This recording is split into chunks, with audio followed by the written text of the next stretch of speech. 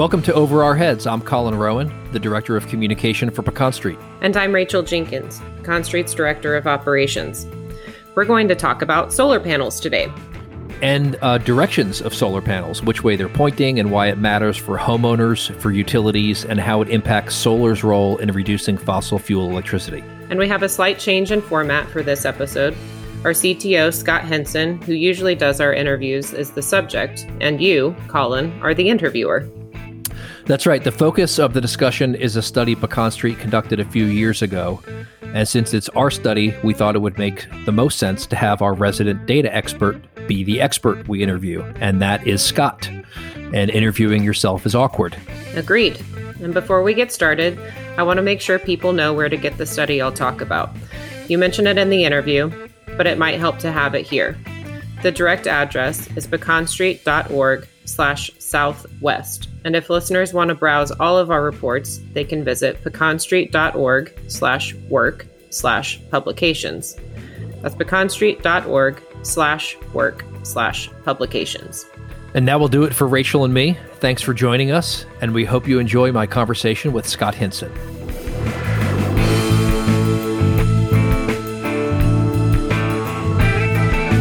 Hi, welcome back to Over Our Heads. This is Scott Henson. I am the CTO of Pecan Street, and normally we would have an outside guest, and this time we're making this all about us. We have our communications director, Colin Rowan, who has joined us today. We're happy to chat with Colin. He has worked with us for a long time on our outreach, community outreach, and some of the research projects that we've done. So welcome, Colin. Thank you for joining us. Thanks. Nice to be here.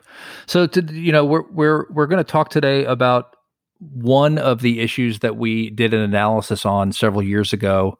One that's kind of sparked a lot of outside attention, and it is kind of exemplary of the kinds of questions that we like to ask here. Kind of looking at the way things have been done for a long, long time and asking questions about whether there are better ways to do it. So today we're going to be talking about this idea of solar panels, where they should be facing, why they're facing a predominant direction in the Northern Hemisphere where we are. And before we get into the analysis that we did and why it matters and what the big questions are, I do think it would be important to back up a little bit and give some context, because this really is just one example of how we need to be thinking about things differently. And I think going back to kind of where Pecan Street started and why we started to do this is important. So the first item on our agenda when we were formed about 10 years ago was establishing a network of residents who would participate in a long-term energy research effort. We'd install equipment in their homes that would measure every circuit, every minute of every day. And then that data would start to populate a historic database so that we, researchers on our staff and others, could make models and simulations based on how people use energy, when they use it, how much they use, how their appliances behave, and things like that.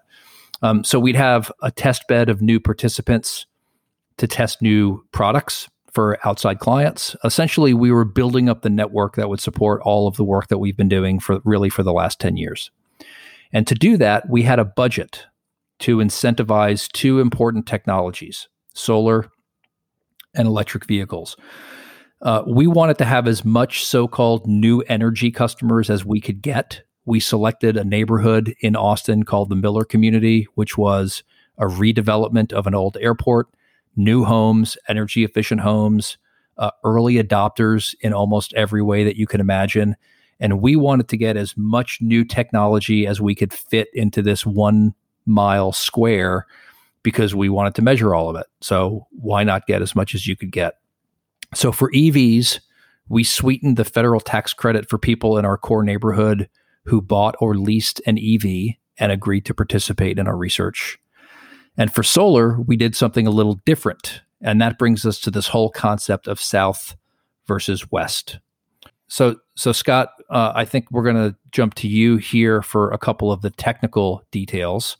There are a number of reasons that are baked into why most solar panels at our latitude in North America are facing south. So let's talk about a couple of them. Let's talk about output first. Why would you put a solar panel facing south? So over the course of the year, depending on your exact, latitude and longitude, there is a best direction to point a solar module in order to maximize the total energy yield. So the solar modules are most efficient, and this is sort of varies a bit between module type, of when sunlight is direct and normal on the surface of the module. And that only happens for very short periods of time in the day. And as a result, you sort of have to find a tilt and direction to put them that maximizes the overall harvest. And so the reason you point them south is because as the sun rises and sets, a general southerly direction maximizes the exposure to that direct sunlight and insolation on the solar module. If you start pointing them other directions, it's not like they stop. They don't. There is, you have to basically turn them over upside down and point them at the ground, right? In most cases, to truly get them to stop producing. It's not like they stop producing if you point them a different direction. It's just that they're not capturing as much of that incident sunlight that hits that surface and turning it into electricity. Okay, so if every solar house were to have one of those tracking systems that allowed the panel to be perfectly perpendicular to the sun at all times, none of this would matter, right? This whole discussion wouldn't matter because you'd be tracking the sun perfectly. You would be tracking now the folks that would repair all of those trackers, right? Who would have a wonderful business, and there would be many of them because the mechanical nature of systems like that is inherently less reliable than the systems that we deploy today. And until we can figure out how to get our roofs to spin, we're kind of stuck picking one direction. That's pretty much, that works. Yeah. Maybe someday.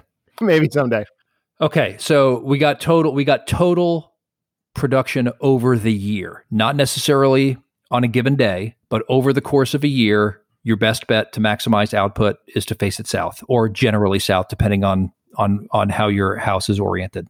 Correct. All right. There's a tilt up and down, and then there's a direction, east through west, right? All right. So that takes us to money. So we got maximum output south. So let's talk about money, net metering, and payback. How most solar paybacks and incentives are structured, and how that affects orientation of the panels. That is a gigantic discussion. We've only have a little bit of time, right? But in general, you've got net metering, where the electricity that you're consuming is measured, the electricity that you produce is measured, and they subtract the two from each other so that you end up with a bill that is representative of the energy that you consume minus the energy that you produced. And there are, there's some places where they will give you a credit if you produce excess. If you produce more than you generate, there are some places that don't necessarily give you a credit. So there is a emphasis, there is a desire to right size solar systems in these places, right? Especially if you're not going to get paid for any excess production. You've spent money on solar panels that won't necessarily get you anything. You'd be wasting it. Yeah. Yeah, you'd be wasting that initial investment, right? There are other systems that are more complicated. In some ways, they could be made to be more fair. They could be made to make more business sense for the utilities. There are methods where the solar you produce is given a dollar value based on wholesale electricity prices. Then you are charged retail electricity prices and things like that. So yeah, the idea of net metering is a bit of a rabbit hole. I mean, you really could spend hours Googling the pros and cons. There are a lot of strong opinions on about 15 different sides of that discussion.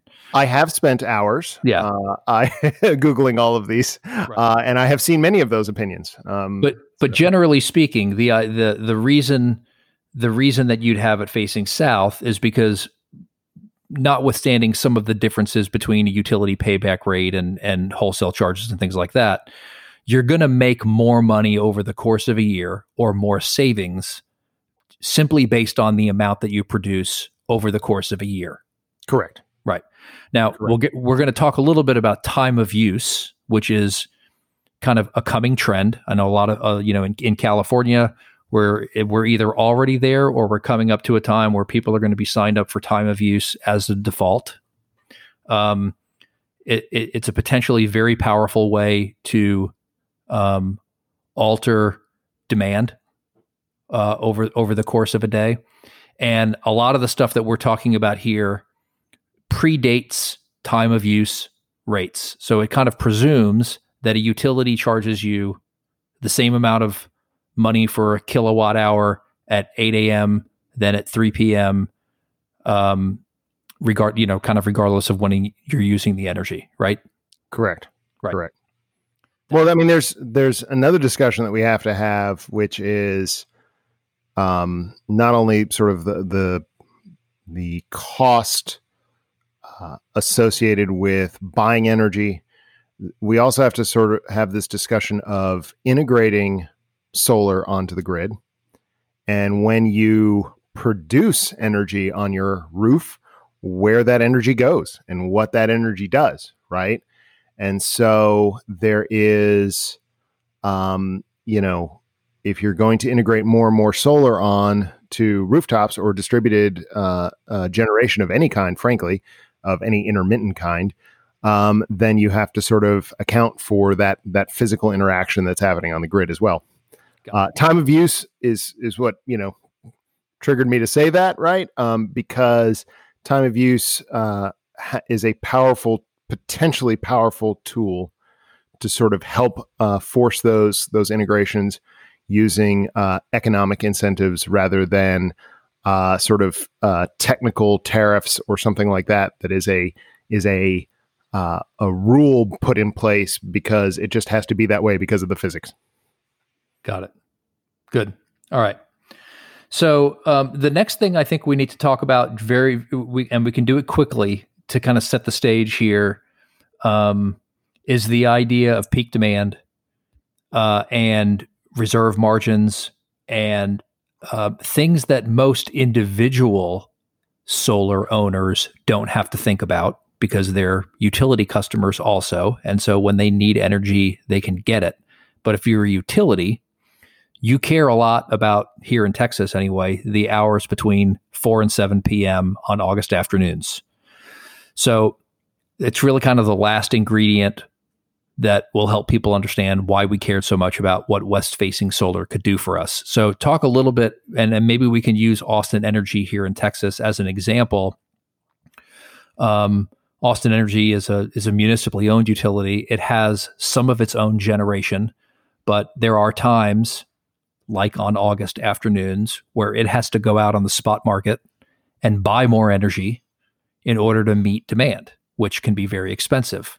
So why isn't solar on a south-facing roof as helpful as it could be to alleviate that problem for utilities?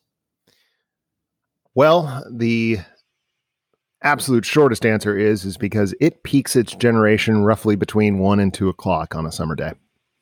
And you already alluded to the fact that sort of the hardest times for the grid is between 4 and 7 p.m. So the solar is dropping off because the sun is moving off that sort of peak generation spot. And, there's nothing we can do about it unless we get those roofs to spin, as you mentioned, right?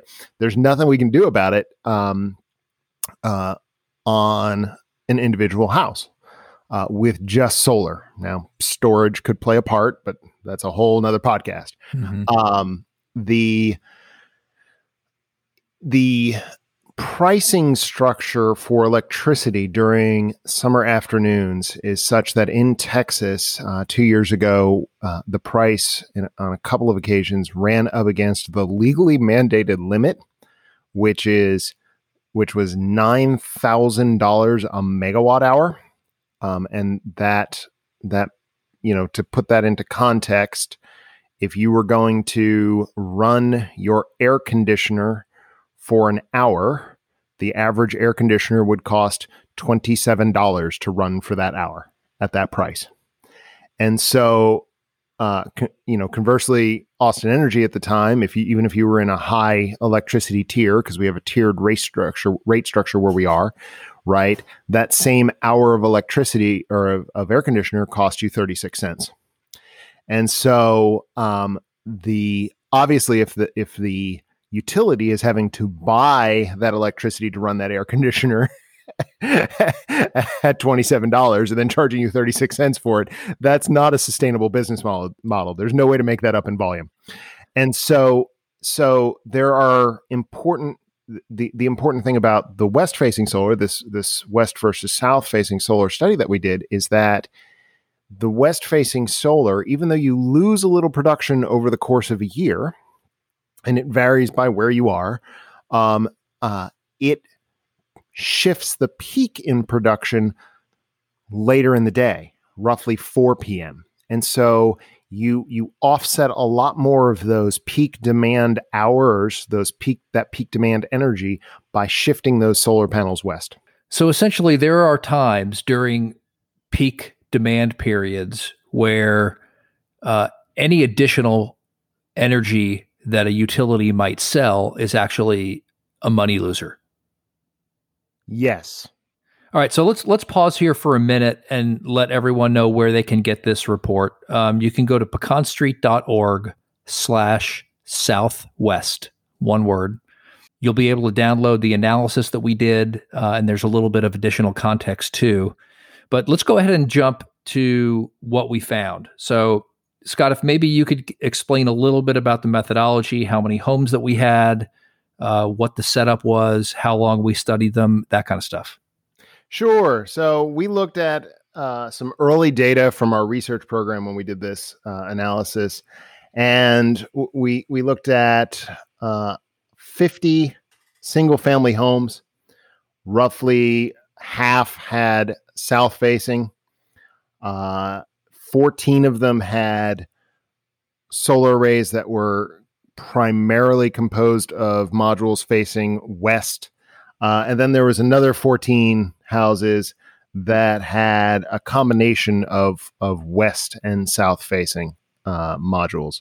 And, even the south facing solar systems helped, right? So they would, for these homes that we had, looking at their load, their usage at the time, versus their generation, the south-facing solar cut the peak demand during those critical windows that we talked about, that 4 to 7 p.m., by 54%. But the west-facing systems cut that peak demand by 65%, which is a pretty big jump, right? That's at the costs associated with some of that electricity that I mentioned earlier.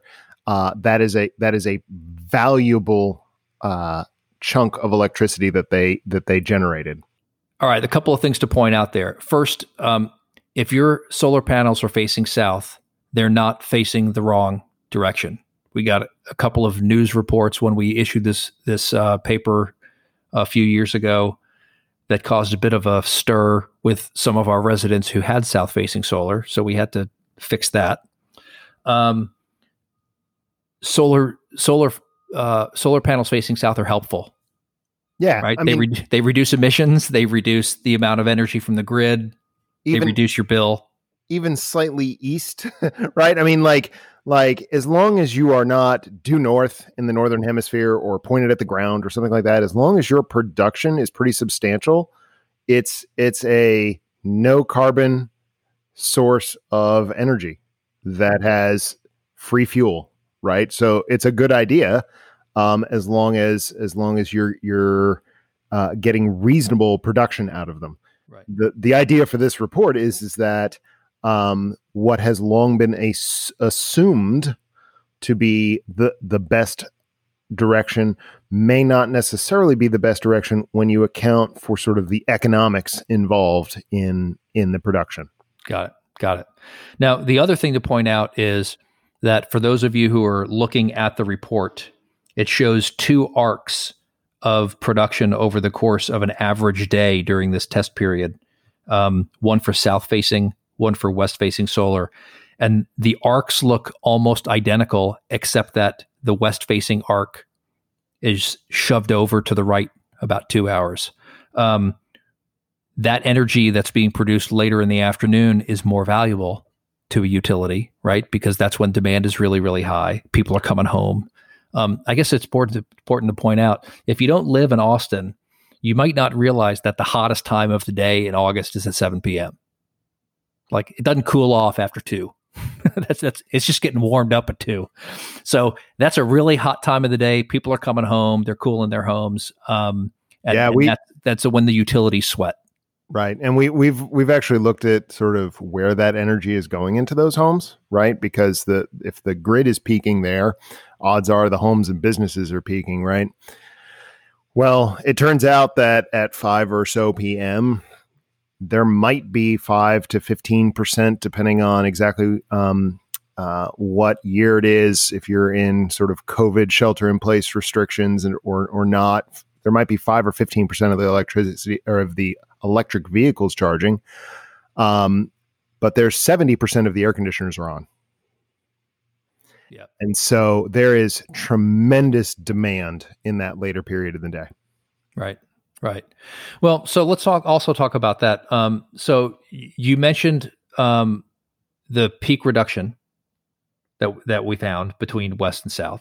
Mm-hmm. We also found kind of a difference between, for the west versus south homes during peak demand, during those peak hours, how much of the solar electricity that was generated on a solar home was actually consumed on site. Right. And it's a lot more, right? So there's a improvement there. When you have solar on your house, there's almost no time during the day where your solar production matches your use. Exactly. The house is right. And if that happens, it's just a odd, weird, lasts a few seconds kind of thing, because there's constantly stuff turning on and off in your house.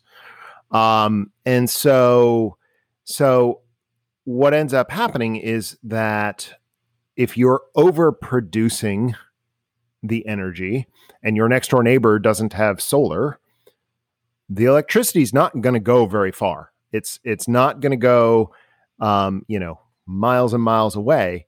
To the utility, it just looks like the combination of your 2 houses or your 4 houses use a little bit less electricity. The neighbors on either side of you that don't have solar are the ones using the electricity that you generated.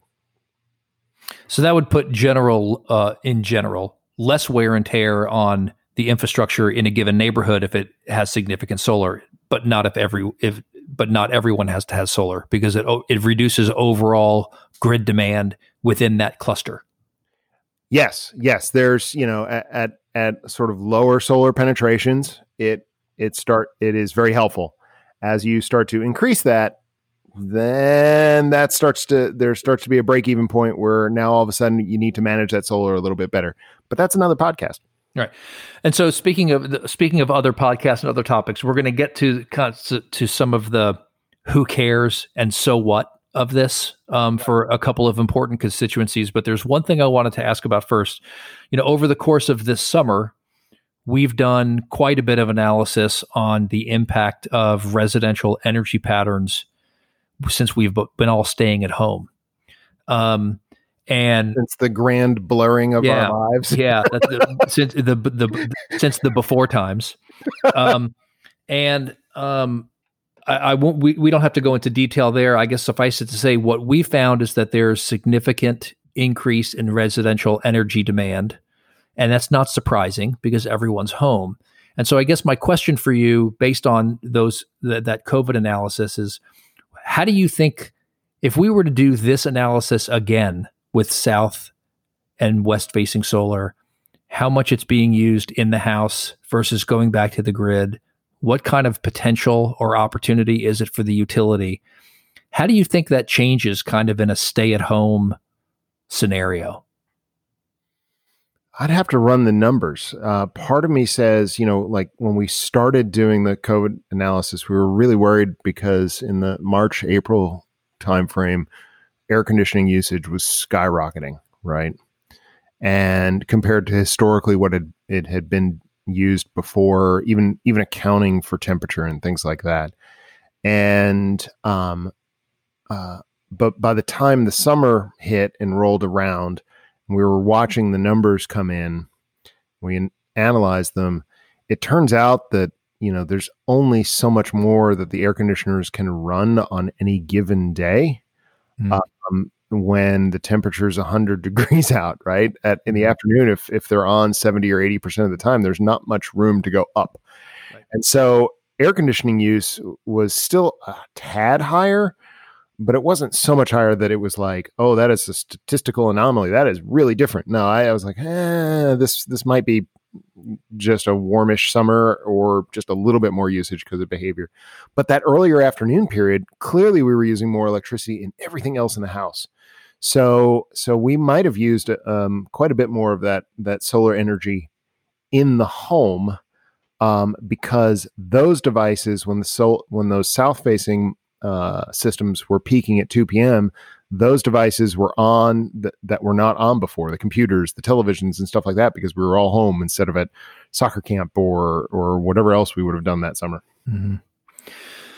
Great. All right. So let's go ahead and shift to some of these big so what questions. So there are four big groups of constituents or stakeholders that seem to have some interest or should have some interest in this potential of west facing solar. And I thought we might just kind of go through them. So if you're a solar customer, either current or prospective, is this really anything that you need to be thinking about or caring about or knowing about? Probably not right now, other than the fact that as the utilities get more aware and they're the utilities and sort of the organizations that manage the rules around utilities, as they become more aware of this, they might start shifting the rules a bit to favor it. We've already seen some examples of that in Austin. We've seen some examples of that in California and Minnesota. And so for the consumer, you might just know that if you look at getting solar this year or next year, and the installer recommends, this size array facing this direction on this side of your house, et cetera, those recommendations might change in a couple of years. And don't be surprised if that installer comes back and you decide you're not going to get the solar, but 5 years from now you do, and that installer comes back and says, no, this time we're going to put them on a different side of your house. We're going to put them on the west side of your house, and this is the size of array we're going to do. Because the way the solar is, you get paid for it either by offsetting your energy use or getting paid by value of solar, doesn't necessarily take into account all of the benefit at this point, right? And so right now for consumers, I would say whatever you think is the best deal from the best installer that you like, don't worry about south and west, right? We're just not, we haven't yet hit this tipping point in the installed volume of residential solar, especially, where you sort of have to look at that yet. Well, I was gonna ask about manufacturers and installers next, but it sounds like really the primary stakeholder, the kind of the linchpin for this making a difference, is the utilities and the grid operators, the kind of the people who set the rules and the policies. Everything is driven. Everything is everything is kind of driven by the dollar. Right. Well, I mean, the installers and manufacturers have played a big role in this because they keep pushing down the price as they get better and better at installing modules and inverters on houses and things like that. As they get better at manufacturing those inverters and the costs keep coming down. When I got started in renewable energy, the wholesale price of a solar module was between $6 and $8 a watt. And looking back on that, I mean, that's a laughably high price, right? I mean, nowadays it's so much less than that. I've seen like 35 cents a watt and things like that for very large purchases. So until you get the cost of the solar modules down low enough where this becomes important, it almost doesn't matter, right? And they've done a great job. So for those folks, they're effectively done, right? They've done their work to help this now become part of the discussion. So let's talk about utilities for a minute, because they really do seem to be the linchpin here. So many consumer decisions are going to be made based on short-term, long-term cost. And so there really are a lot of changes for utilities to make, both in the rules of what they permit and the programs that are set up to incentivize what they want. So let's talk about that for a little bit. What can utilities do? What should be on their radar of things to think differently about?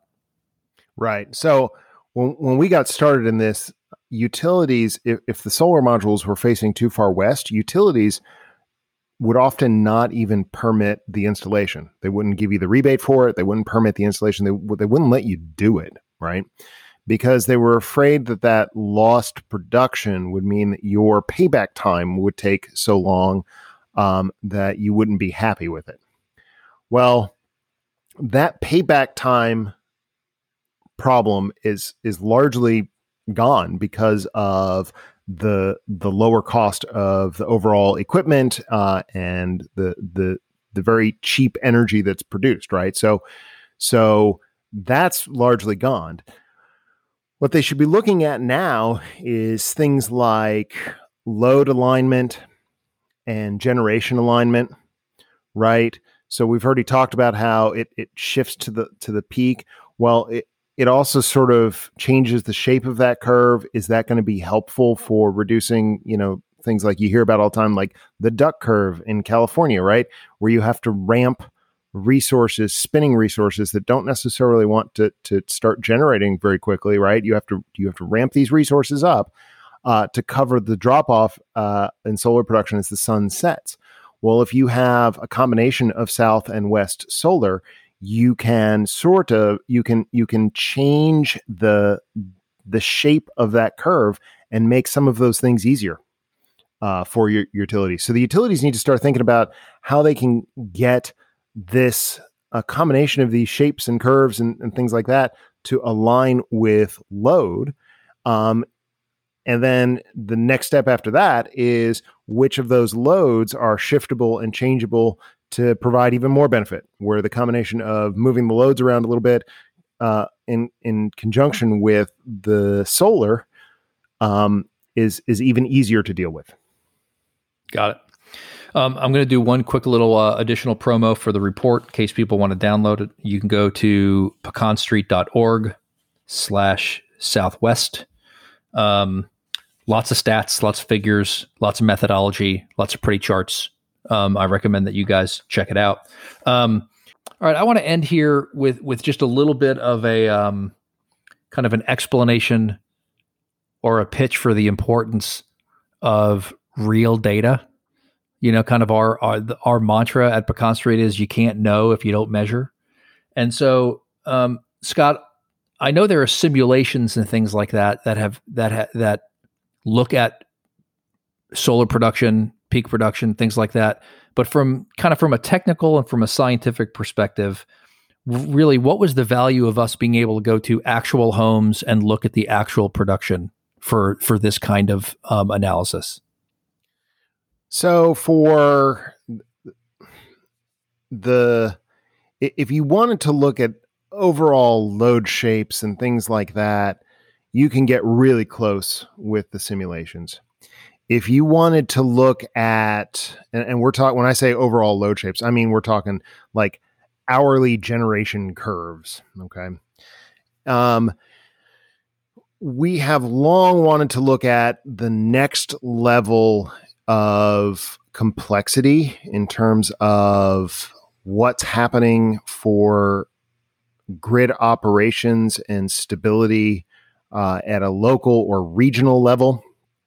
We wanted to validate the assumptions of those models, because sometimes those models get the production curves a little bit wrong. For instance, when we first tried to do this, we tried to do it with some modeling, but the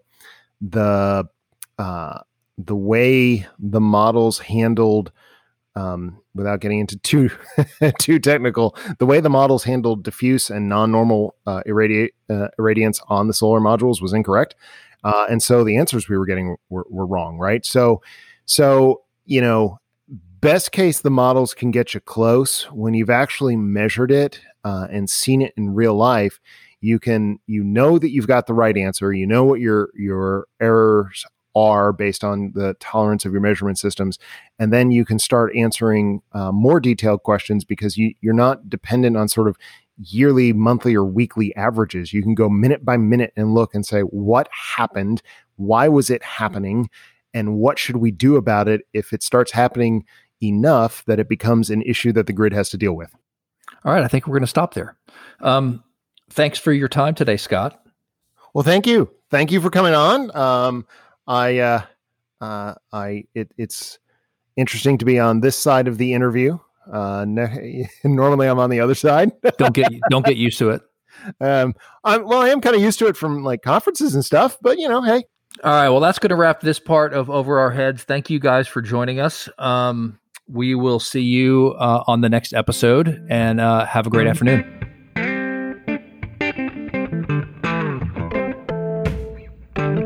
Nice job, Colin. It's nice to hear you on that side of the podcast.